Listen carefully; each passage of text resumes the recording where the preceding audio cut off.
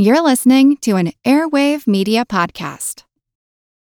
Without the ones like you, who work tirelessly to keep things running, everything would suddenly stop. Hospitals, factories, schools, and power plants, they all depend on you. No matter the weather, emergency, or time of day, you're the ones who get it done. At Grainger, we're here for you with professional-grade industrial supplies. Count on real-time product availability and fast delivery. Call, click Grainger.com, or just stop by. Grainger, for the ones who get it done. The world is filled with many questions, such as, did giants exist? What is junk DNA? Does it mean that you're trash? Do you ever wonder if aliens have underwater bases in our oceans, and that's why there are so many UFO sightings off the coasts of islands all over the world? How serious even is climate change, and when should we start building our rafts? Hello, everyone. You may recognize me as Gabby from the History of Everything podcast. And my name is Bruna, and you don't recognize me from anything yet. Together, we're two scientists who explore the answers to these questions and many, many more in our new podcast, Mystery of Everything, available everywhere you get your podcasts. It's not easy to face some facts, such as what happens after you die, the truth about sex, or how astronauts take care of personal business while in spacesuits. But author Mary Roach has explained all of that in detail in her string of best-selling books. And she now describes what happens to food after you pop it in your mouth. We talk with her in a moment. And we also ask a psychologist why certain body fluids and foods are psychologically disgusting. So if you're planning on dining while listening to this program, well, depending on your sensibilities, you may want to hold off. It's Stomach This. On Big Picture Science, I'm Molly Bentley. I'm Seth Shostak. Molly, incidentally, is joining us from New York. Now, the question for Mary Roach is not why would you want to research and write about the alimentary canal and the journey that food takes from the moment we chomp into it to its glorious exit, but what took you so long? Her book, Gulp, Adventures on the Alimentary Canal, is perfect Mary Roach, given all the taboo subjects she's tackled in the past. And once again, our unease at the subject gives way to fascination, in this case with a biological system that is complex, quirky, and efficient, and almost all its workings go unseen. Mary, let's start at the top, so to speak, and take this whole process that occurs in the alimentary canal in order. Say I put a piece of pie in my mouth, what happens next? Okay, well, presumably you're going to chew it. You're going to process it. The mouth is a very effective oral processor. You're going to chew it and you're going to take it apart, and then you're going to put it back together in a different shape, a bolus. You're going to roll that bolus, work it around, get it in position to swallow it. I don't even know the word bolus, and yet I'm doing this? I mean, what does the bolus look like, and where does it first appear? The bolus, well, boli tend to be cylindrical. It's your chewed food stuck together with saliva. So you got to reduce it to the right. You don't want to chew it too much because then it kind of breaks apart. Then you can't form the bolus. So there's an optimal amount of chewing that you're doing without even giving it a thought. You've mentioned saliva here. Everybody knows about saliva. Is it just there, or is it sort of brought into action by the fact of putting the food in my mouth? Well, there's two kinds. There's the kind that happens when you put food in your mouth and you chew it, is stimulated saliva. The other is sort of background moistening saliva that's just there being secreted in little amounts all the time. But stimulated saliva comes in rather dramatically when you start to chew. It doesn't matter what you could chew a ping pong ball or a golf ball or whatever you want, and your body will assume that you're attempting to swallow that and help you out by producing lots of saliva. It's quite dramatic. It also comes in large quantities when you eat something acidic or drink something acidic, cola, wine, vinegar, because something in the pH range 2 to 3 can dissolve the enamel of the teeth. So stimulated saliva comes rushing in like the cavalry to dilute that acid and protect your teeth. One thing that's interesting about saliva is that as long as it's inside our mouths, we don't have any problem with it. God, your mouth has all that saliva in it. Yeah, so what else? But as soon as it gets out of the mouth, somehow it adopts a different personality, or we perceive it differently, right? And haven't they done experiments where people will take some of their own saliva and put it into a bowl of soup or something, and they won't eat the soup even though it's their own saliva? Yeah, that's exactly right. Their favorite soup. It was a thought experiment. Imagine your favorite bowl of soup. How likely are you to eat it? This was Paul Rozin, disgust researcher. And people are, oh, yeah, absolutely. On a scale of 1 to 10, 10, sure, I'd love to have a bowl of my favorite soup. Okay, now spit into that bowl of soup, and how likely are you now? Oh, I don't think I could do that. But it's your saliva. It's going to be mixing with your saliva anyway. No. Once it leaves the boundaries of the self, as they say, it becomes this object of revulsion. That's true for all of our innards, isn't it? I mean, as long as they stay inward, they're okay. Yeah, they're part of the thing that we cherish, the self. We've got no problem. But yeah, all the body products, I love that. That's Paul Rozin's term, body products. It sounds like something you buy at a spa. But yeah, that's true. But then there's also the fact that whether it's breast milk or semen or saliva or what it is, you tend to extend your acceptance of it to the people that you love, your children or your spouse or whoever it is. You don't have a problem with their body products either. I mean, not always, but frequently. So your stomach. The stomach does a lot of work here in getting your food sort of broken down. Yeah, it does. The gastric acid, though, one of its prime functions is to kill bacteria. And the saliva has antibacterial properties as well. There's all these defenses against intruders coming into the body. And, of course, when you eat, you're ushering in millions of bacteria into a warm, moist environment that they would love to set up housekeeping in. So there's all kinds of defenses. Gastric acid is a bacteria killer as much as it is a food breaker downer. Everybody feels full at some point. You eat 3 pizzas or whatever it is, and you feel full. So your stomach has this feeling about it that sort of signals you, no more, no more. But what if you just force yourself? What if you're one of those, guys in contests to eat 100 hot dogs at one sitting and so forth? Could you actually burst your stomach?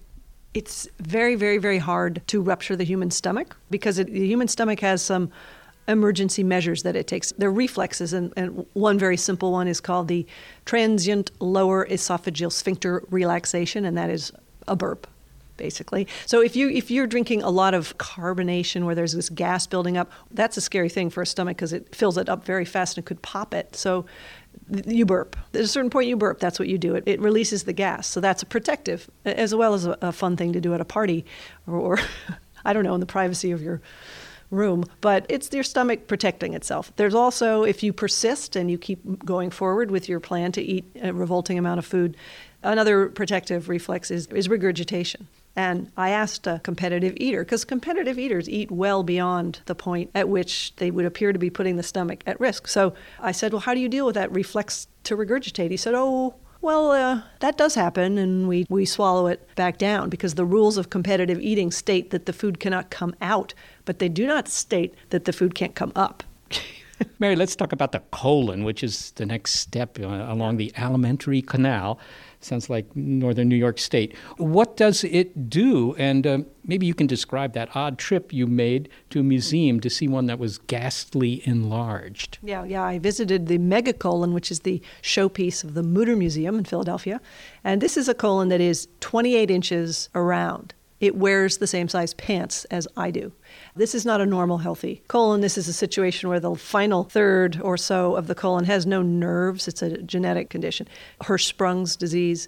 So the normal contractions that move the waist along are not happening, and things tend to back up and stretch out. The colon becomes sort of flabby and useless. The muscles don't work anymore. You get it just sort of spirals down, and the person winds up with just horrendous constipation. And sometimes the result of that is a sad, sad state of affairs called defecation-associated sudden death. Okay, I'm going to move on to a yet more difficult subject, flatulence. Nobody likes to talk about this, or perhaps... Well, or they refrain from talking about it in polite company. But it's really fascinating because it's really the product of microbes that are working for us, really. And flatulence has a function. Well, yeah, here again, if you've got it has something going on in the colon, that's where you have bacteria breaking down fibers and things that you couldn't absorb. The small intestine is where you absorb nutrients, and there's some stuff that can't be absorbed there, and it gets pushed on to the composter, the colon, which is where bacteria are breaking down plant matter, fiber. Bacteria are breaking it down, and they produce gas in the process. And if they were to produce a lot of gas and there was no outlet, here again, you'd have danger of rupture. So farting is a healthy thing. But why does it smell so bad? Hydrogen sulfide is the main culprit. And this is extraordinary. The human nose detects hydrogen sulfide at 2, 3, 4 parts per million. I mean, it's a tiny percentage of gas. Most of it's hydrogen, methane, which are odorless. So it's just the tiniest component is what we're smelling. Speaking of bacteria, we hear more about the good bacteria in our stomachs than we used to. Also in our feces, and the idea of probiotics and fecal transplants, strange as that may sound, seems to be gaining in popularity. Are they quite the same thing, probiotics and fecal transplants? Well, a fecal transplant is kind of the mother of all probiotics. It's a tremendous load of fresh live bacteria from one donor's. Basically, it's the person's waste. And it's very simply prepared. When I went to the clinic where it was being done, it was just put in an Oster blender along with some distilled water and, a good cup or more of the material. So, trillions and trillions of bacteria that are then put using a colonoscope, just the regular piece of equipment you would use to do a colonoscopy. You can have it as a plunger attachment. So you're just taking the bacteria from a healthy person and putting it into someone who has an infection with C. difficile, which is a bacteria that can be very, very hard to get rid of. And when it gets entrenched inside someone, there's chronic diarrhea. It's a horrible disease, kills 30,000 people a year. And fecal transplants, the latest statistics, there's a 95% or so cure rate. So it's very effective, cheap, simple, life-saving technique that has taken a long time to catch on because, number one, it's a little icky and there's sort of a natural resistance to it. But more than that, there's no pharmaceutical company kind of pushing it through the system to find a place for it. How do you bill for it? How much do you charge? What's the code that you use? So it's taken a while to catch on, although there are people all over the country who've been quietly doing it and just sort of billing for a colonoscopy. And but now there's been a lot of coverage, so it's more accepted, and I think it'll be more normal feature on the menu of offerings of the average gastroenterologist. Well, so to speak. Yeah. When you describe this using all these Latinate words, it sounds, like, sure, of course, just another medical procedure. But if you think of it in sort of popular terms, it's maybe a little tougher to take. Well, finally, Mary, what about the idea that it's in your book at the end there that we're just kind of a large tube. We're just walking alimentary canals. Something goes in one end and it comes out the other end, or what's left of it. And that my arms, my legs, my eyes, my brain, they're all just, accessories to keep this tube going. Should that diminish my perception of my fellow humans? No, not at all. It just should increase your respect for your tube. Mary Roach, thank you so much for talking with me. Oh, thank you so much, Seth. My pleasure. Mary Roach is author of Gulp, Adventures on the Alimentary Canal.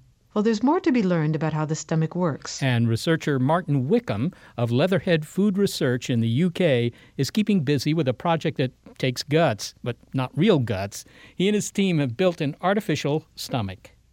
Martin, can you describe for me more or less what that looks like? I mean, how big it is and stuff like that?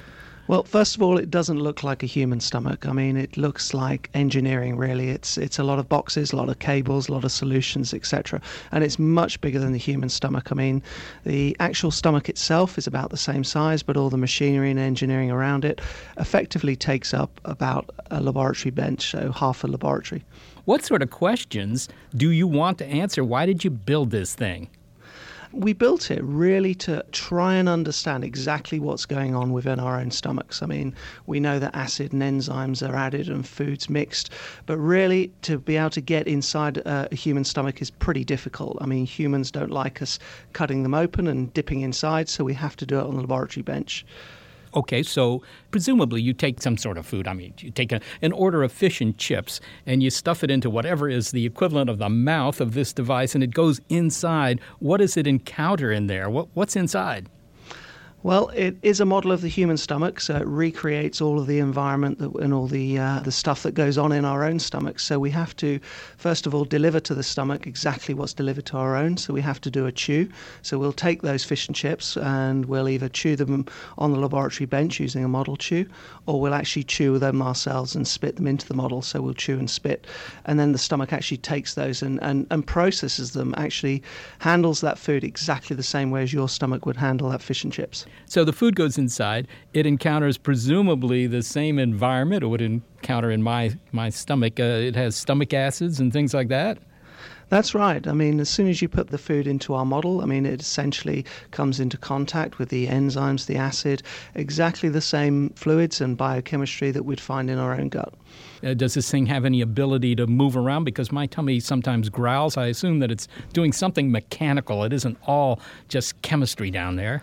Well, that's right. Your stomach is actually constantly moving, and when you eat a meal, it's really moving a lot. It's squeezing and pushing and crushing the meal.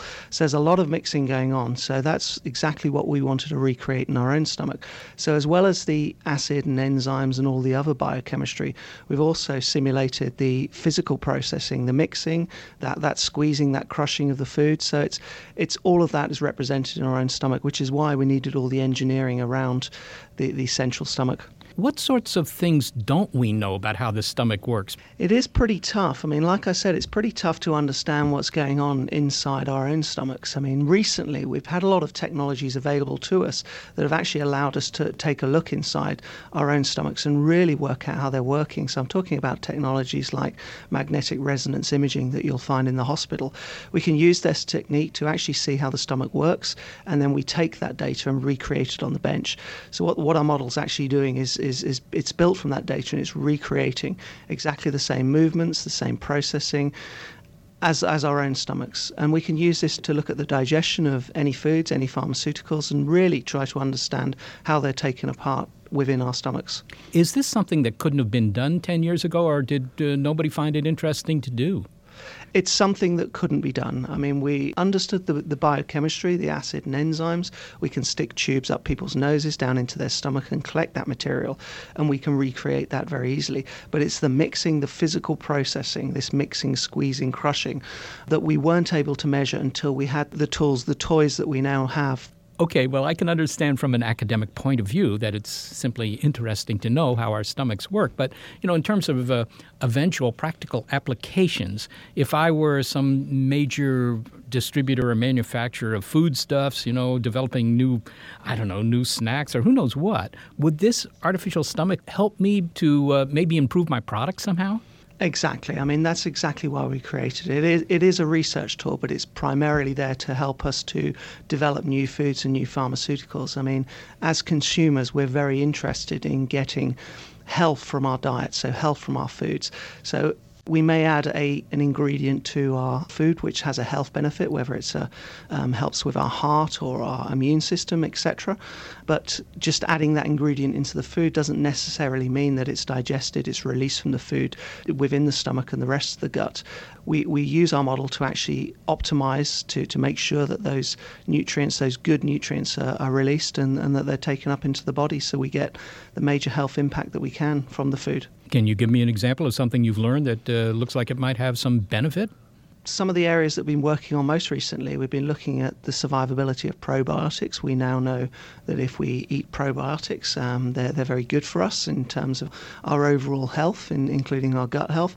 But the probiotics have to survive the gastric environment, the stomach, the small intestine, so we can use our model to optimize the survivability of those probiotics to get them down into the colon, which is the last part of the gut where they actually have the most effect. So that's the probiotics, but also we can look at foods that help us to control our appetite. So foods that make us feel fuller for longer by modulating, by changing the way that the food empties from our stomach. There's lots of different applications. Basically, any food that has a health benefit we can test in our model.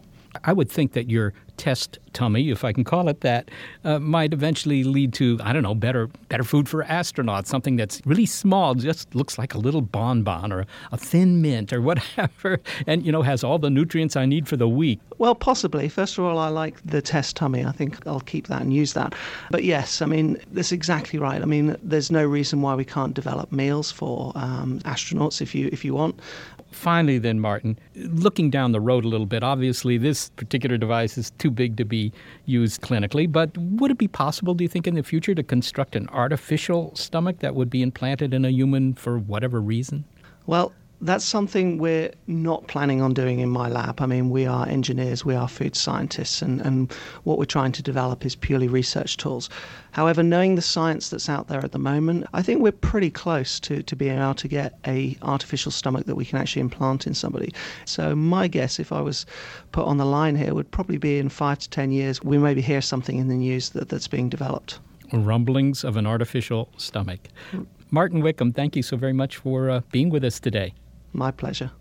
Martin Wickham is head of nutrition at Leatherhead Food Research in the UK.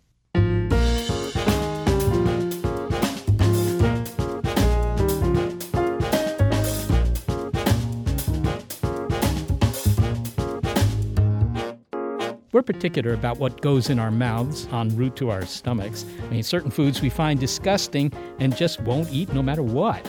But why is that? The psychology of the gross-out effect next. It's Stomach This on Big Picture Science.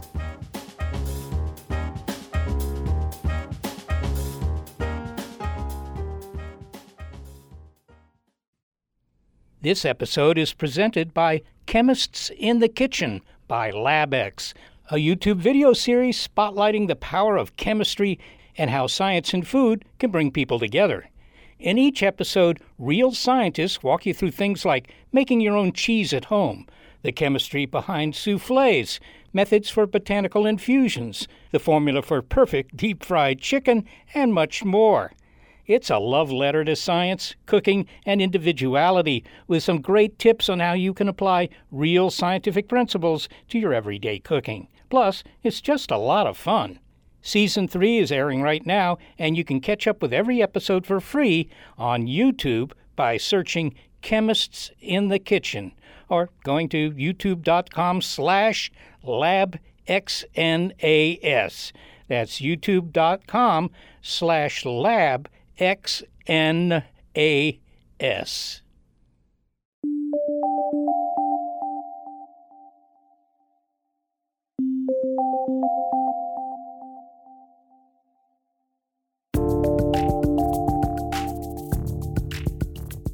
So our stomach is pretty forgiving. I mean, it can handle a lot, but we can't. Some foods and smells create an involuntary gag reflex in us. For example, consider this. One of the proposals for dealing with the world's water shortage, recycle urine. The astronauts do it, and it's not as though you'd actually be drinking the urine itself. It would be purified water derived from the urine. But the idea is abhorrent to so many people, it just hasn't gotten any traction. Paul Rozin, a psychologist at the University of Pennsylvania, can tell us why that is and the roots of disgust when it comes to some food and drink. Now, be forewarned, if you're eating a meal right now and are sensitive to scatological descriptions, you may want to consider laying down your fork for the moment. Well, there are two ways of looking at this. If for something like urine in particular, it's quite peculiar that for all our body substances, feces being another, we're not upset about the fact that we're a bag of urine and a gut full of feces until it gets outside of our body, and then suddenly it becomes contaminating. It's sort of weird that in its natural place we are carrying it all the time and not upset about it. But as soon as it gets out of our body, it becomes offensive. Well, what's the reason for that? Is this psychological or is it physiological?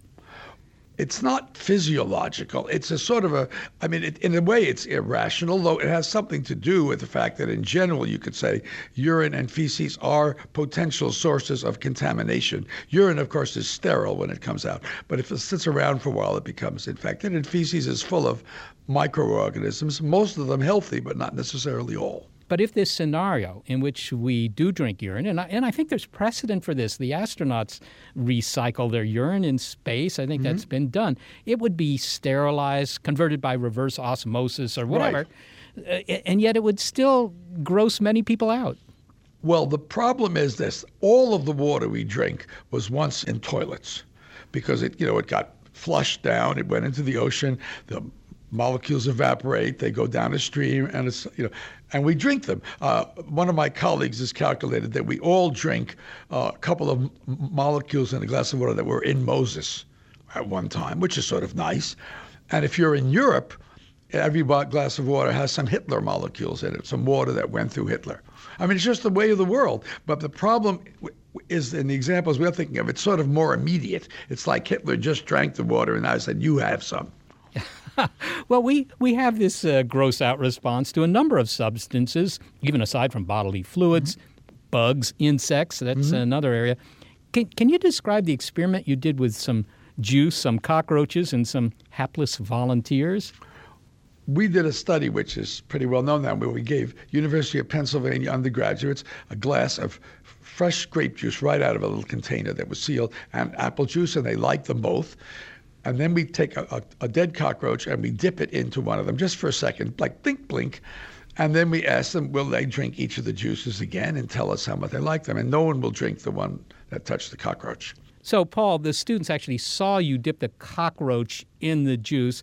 You pull it out, it was only for a fraction of a second. You say, and you presumably told them that it was sterile, but they still weren't buying it, or at least not drinking it. Well, in the first instance, you can dip a sterilized cockroach in the juice in front of them, and it's just, you don't say it's just dead. And then people often say it's because of the diseases on the cockroach. So then we can repeat it with the sterile cockroach. And we get what we call dumbfounding. That is, people just gave us what they thought was a good reason that a cockroach is a disease vector. We eliminate that, and their reason is obviously false to them too. So they have to make up another reason. What did they say? And the ultimate reason is it's a cockroach. You have cockroached the juice. Some property of cockroach has entered the juice, and it is now part of the juice.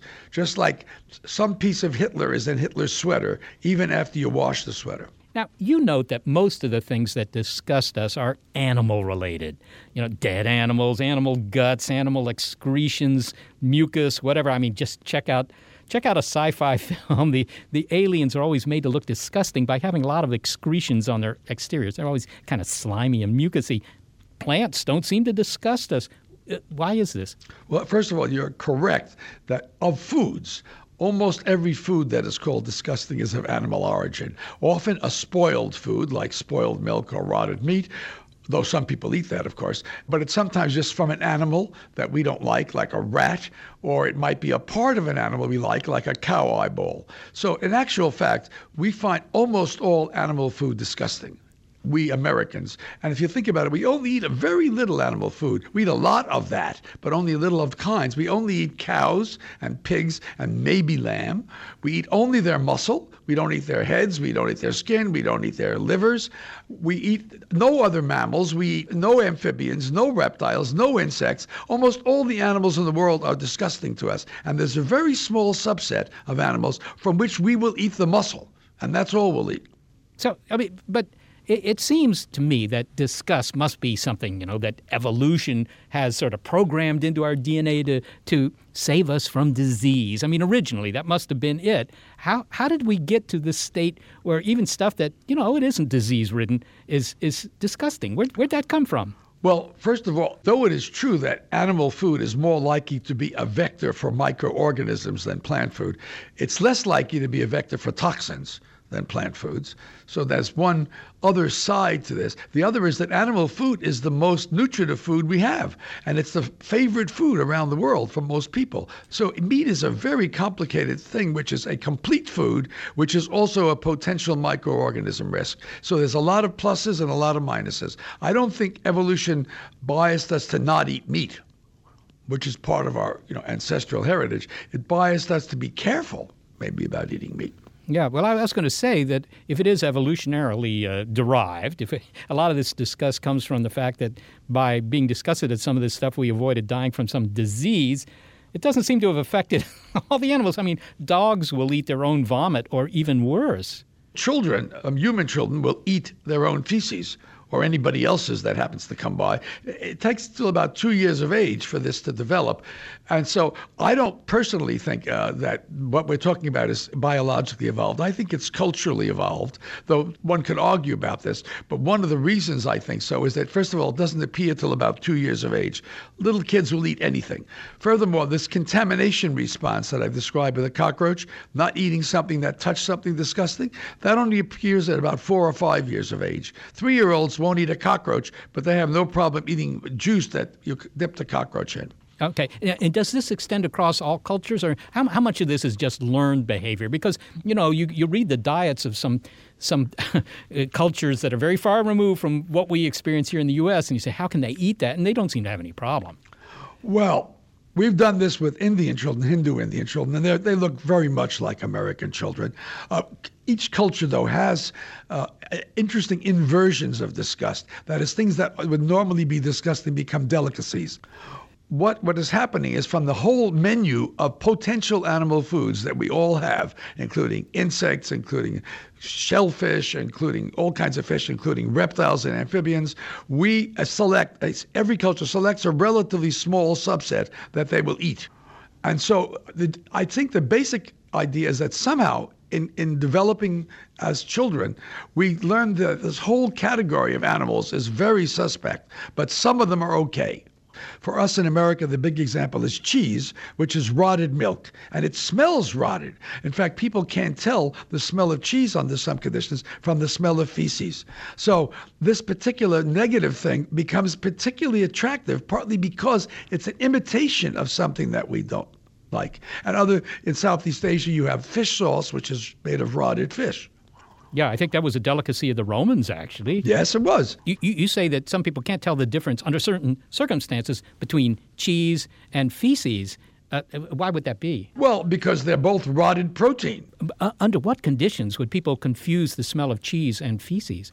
Well, basically, this really hasn't been done under controlled conditions and allowed, but I'm quite confident that if we took feces and cheese with appropriate dyes and so on, and you made them look like the other thing, people would say they smelled terrible. That is, if you had a piece of cheese which you dressed up to look like feces and people smelled it, they'd say it smelled terrible, but it's actually the smell of cheese. Or just imagine this. Imagine I give you a little bottle to smell. You can't see what's in it. I say, this is cheese. And you say, oh, it smells good. And I say, oh, I'm sorry, I gave you the feces instead of the cheese. And you say, ooh, it smells terrible. It's the same thing. You just smelled it.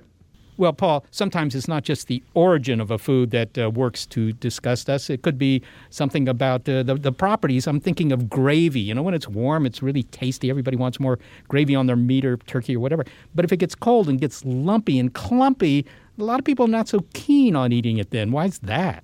Well, first of all, there's certain textures that tend to be disgusting, like viscous things, including things like oysters, and they are associated with decay. Not the oyster that you eat is not decaying, but that texture, some things that are not that way become that way, like meat when they get decayed. So there is a tendency for people to find that kind of texture that you also get occasionally in a vegetable like okra as disgusting, probably because it resembles decay. But then there are people who love that texture, like oysters.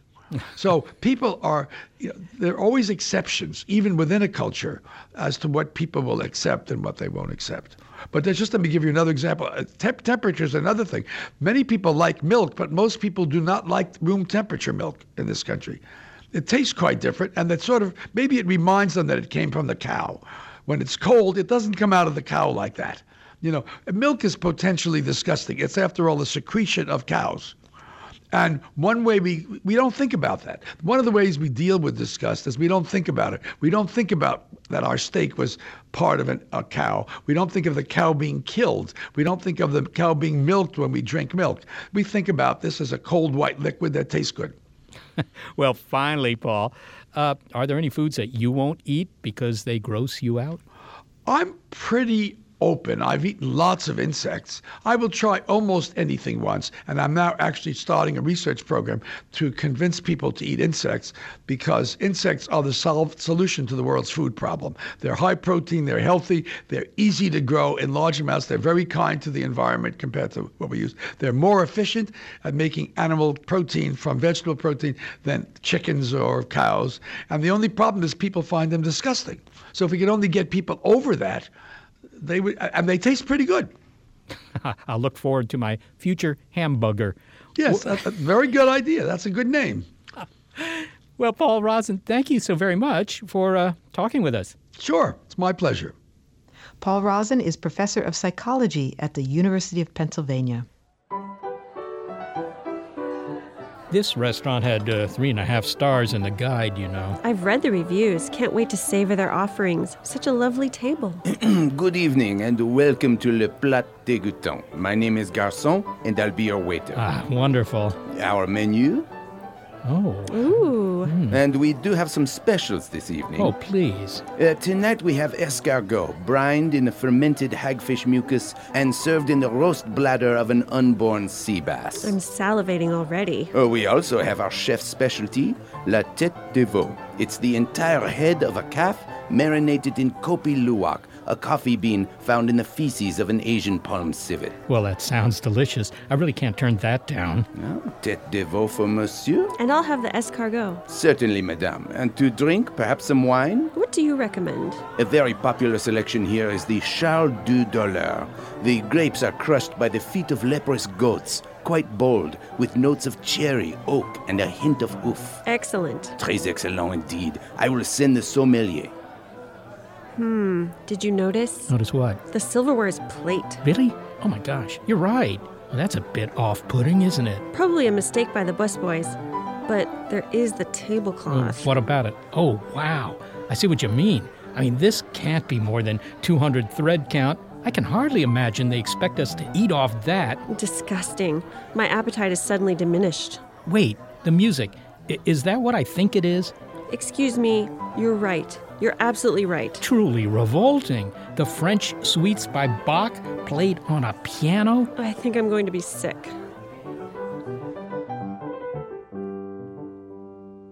Next, why your gut has a will of its own and a bit of helpful surgery that you might have trouble getting your mind around. It's Stomach This on Big Picture Science. For the ones who work hard to ensure their crew can always go the extra mile, and the ones who get in early so everyone can go home on time, there's Grainger, offering professional-grade supplies backed by product experts so you can quickly and easily find what you need. Plus, you can count on access to a committed team ready to go the extra mile for you. Call, click Grainger.com, or just stop by. Grainger, for the ones who get it done.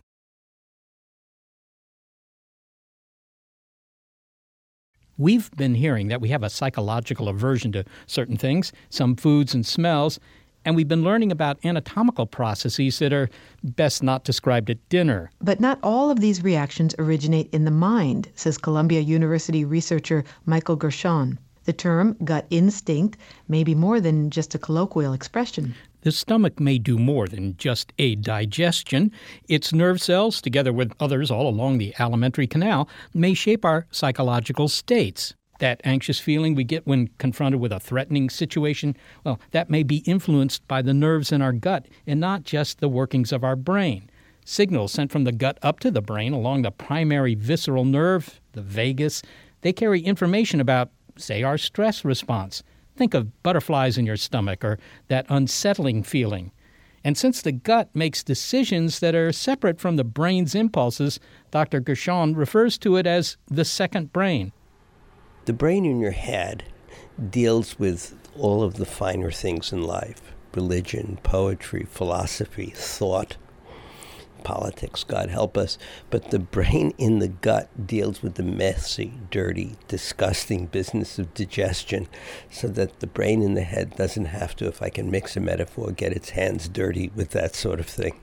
It also gives some idea of why the two would evolve separately, and that the gut, which is its decisions are so critical to our survival, that there would be some survival advantage for that having a separate thought function, although thought isn't exactly the right word here. Yeah, no, a separate function. The reason is that what the bowel does is very complicated, and the nervous system of the bowel works together with the immune system, so that digestion is one of its functions.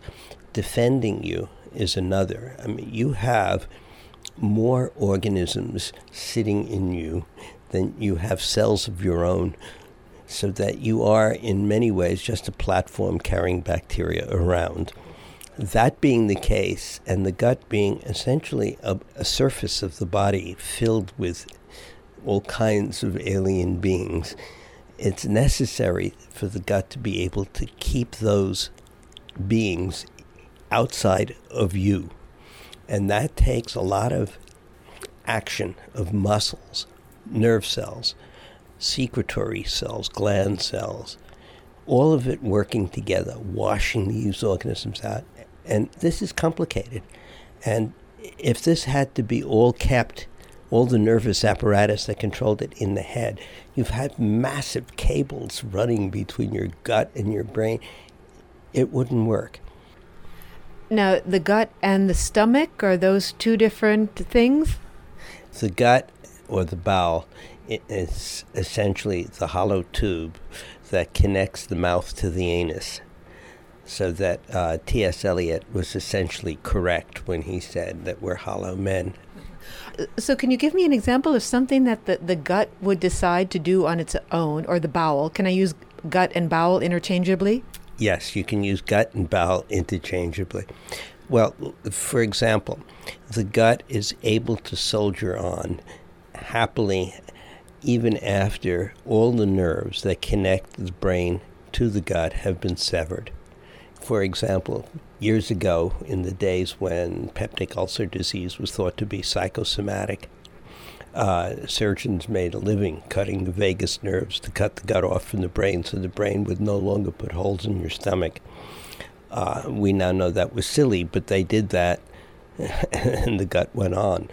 Actually, the gut does most of what it does independently of the brain. The brain just says, go forth, and the details it leaves to the bowel.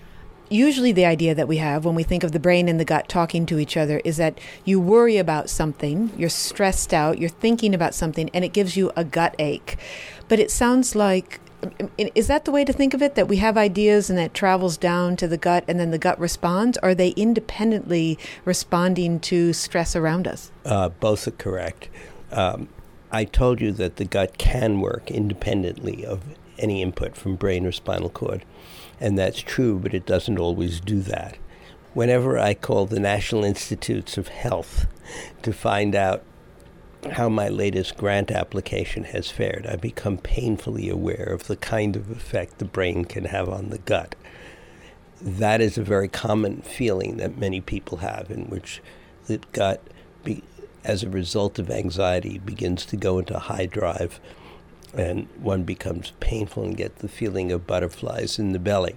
But let me also say that the gut also sends a great deal of information to the brain, because we now know that if you can mimic some of the signals that the gut sends to the brain by stimulating the vagus nerves, you can treat depression, you can treat epilepsy, and it's used in people for both of those conditions, and it improves learning and memory both in humans and animals. The vagus nerve is one that connects the brain to the gut, like an interstate highway or something?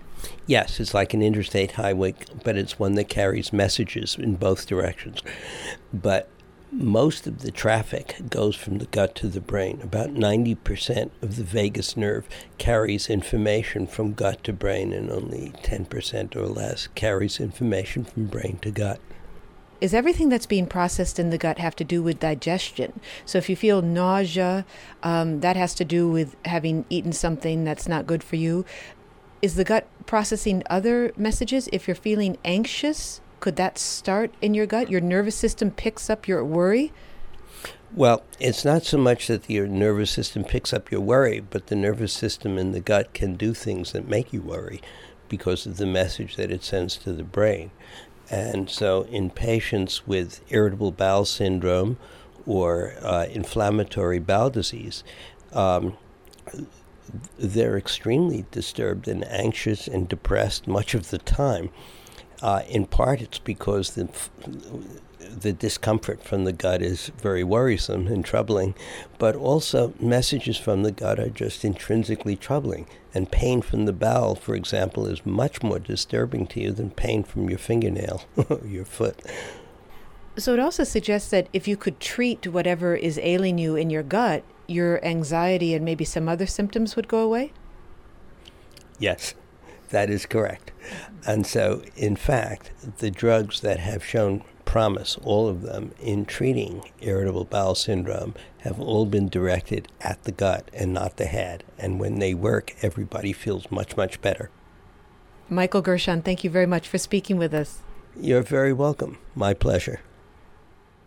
Michael Gershon is chairman of the Department of Anatomy and Cell Biology at New York Presbyterian Hospital at the Columbia University Medical Center.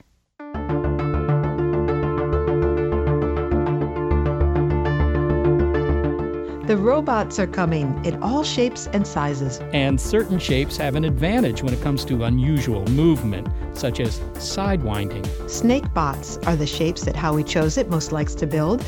As a professor of robotics at Carnegie Mellon University, he has created mechanical snakes that can climb up poles, swim across pools, and squeeze into tight places. So far, this isn't hard to stomach. But what may make you uneasy is that some of these robots are about the diameter of a dime, which is just the width of a slit that a surgeon might cut into a patient. So if the sight of a hypodermic needle makes you squeamish, well, get ready. Because Howie Choset's latest snakebots are designed to slither inside the human body. Howie, why make a robot like a snake? I mean, it doesn't sound to me like a snake bot could bring me a snack from the kitchen. Well, a snake robot is a good choice for applications that may not be inside your home, like getting a snack from your kitchen. What's good about these robots is that they can thread through tightly packed volumes and get to locations that people, conventional machinery, otherwise cannot. So an ideal application is minimally invasive surgery. You want to have a device that will thread through in and around the organs and get to locations without having to make a deep incision, because those are quite painful. They're also more expensive. And with smaller incisions, people can leave the hospital sooner and get back to work. Well, are you talking about a snake robot that's small enough to actually get inside my body? So we work on a variety of snake robots of varying sizes, small, medium, and large. At the small scale, our robots are geared towards minimally invasive surgery that can actually, through, say, a 1 centimeter incision, enter your body and reach places that, say, conventional laparoscopes can't.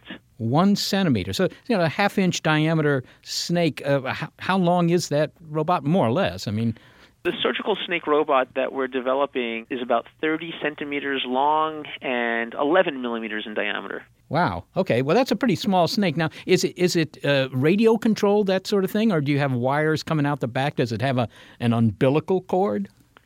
The surgical snake robot has a regular joystick, like a Game Boy joystick, that allows you to steer and move forward the head of the snake.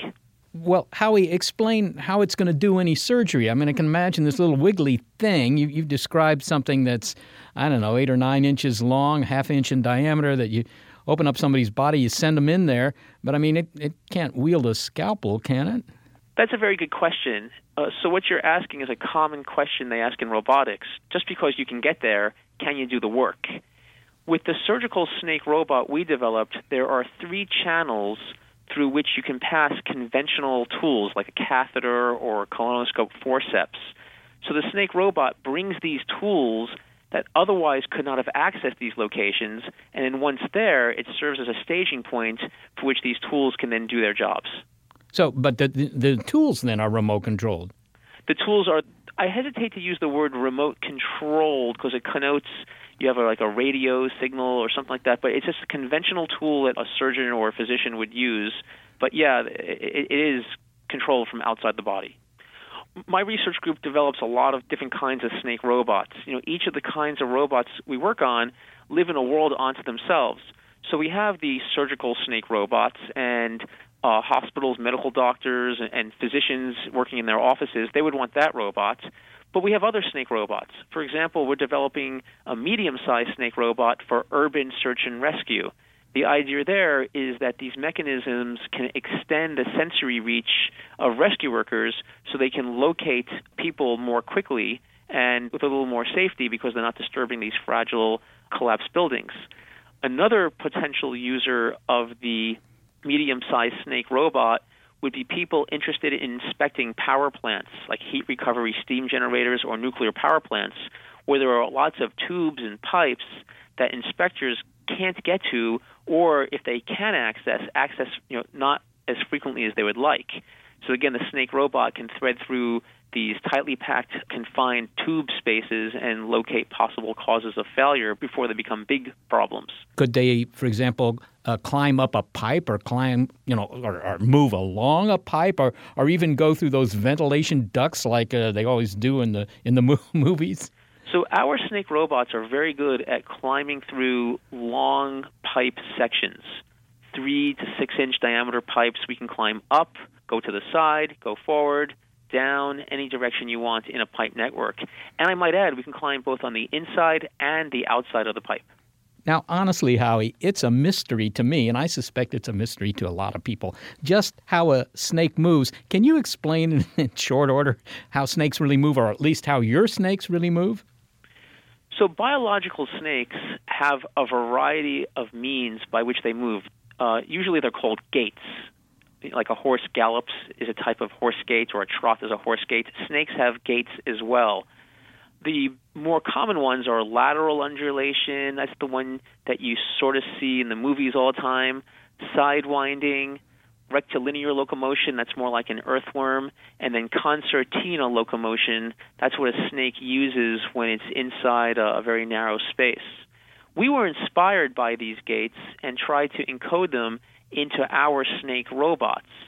In doing so, we learned a lot about the fundamental mechanics behind what makes these gaits work, and we're actually starting to talk with biologists now and explaining to them in more detail as to how biological snakes work.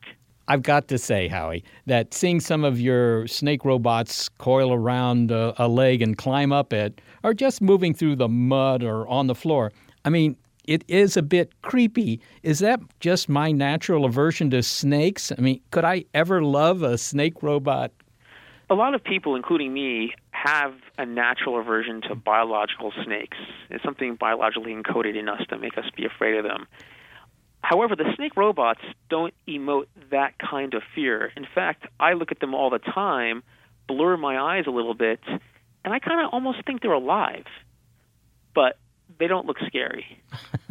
Well, Howie Choset, thanks so very much for talking with us today. Well, thank you for your interest in my group's work. Howie Choset is a professor of robotics at Carnegie Mellon University. Well, we've taken a tour of the Alimentary Canal and finished with a discussion of tiny robots that may be taking that tour for us one day. Yeah, I don't know if they're going to have a ticket to do that.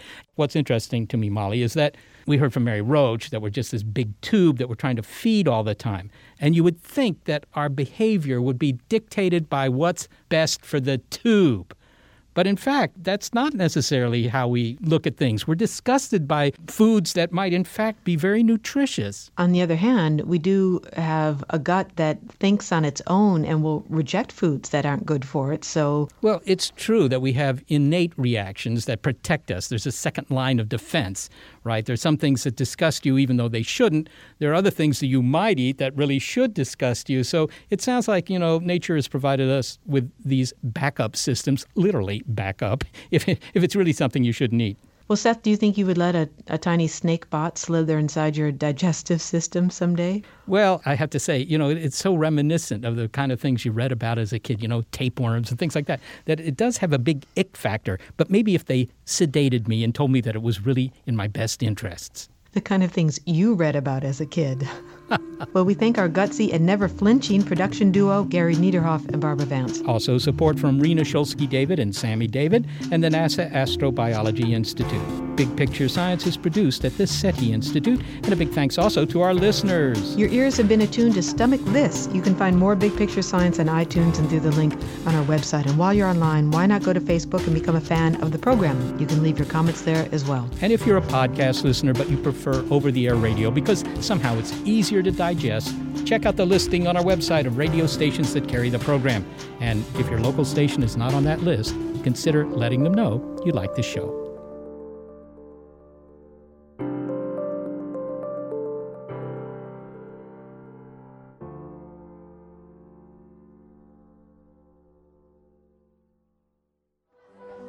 And for dessert, we hope you enjoy sterilized cockroach in a pool of your own saliva. Oh. Ooh.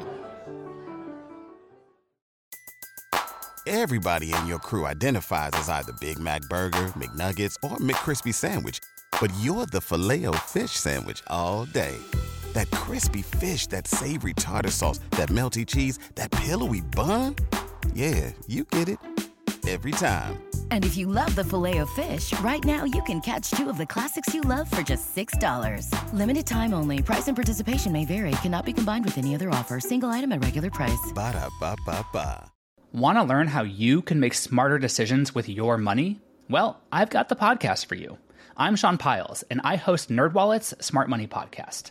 Our show features our team of nerds, personal finance experts in credit cards, banking, investing, and more. And they'll help you make the most of your money while cutting through the clutter and misinformation in today's world of personal finance. You'll get clarity on strategies to help you build your wealth, invest wisely, shop for financial products, and plan for major life events. Listen to NerdWallet's Smart Money Podcast wherever you get your podcasts.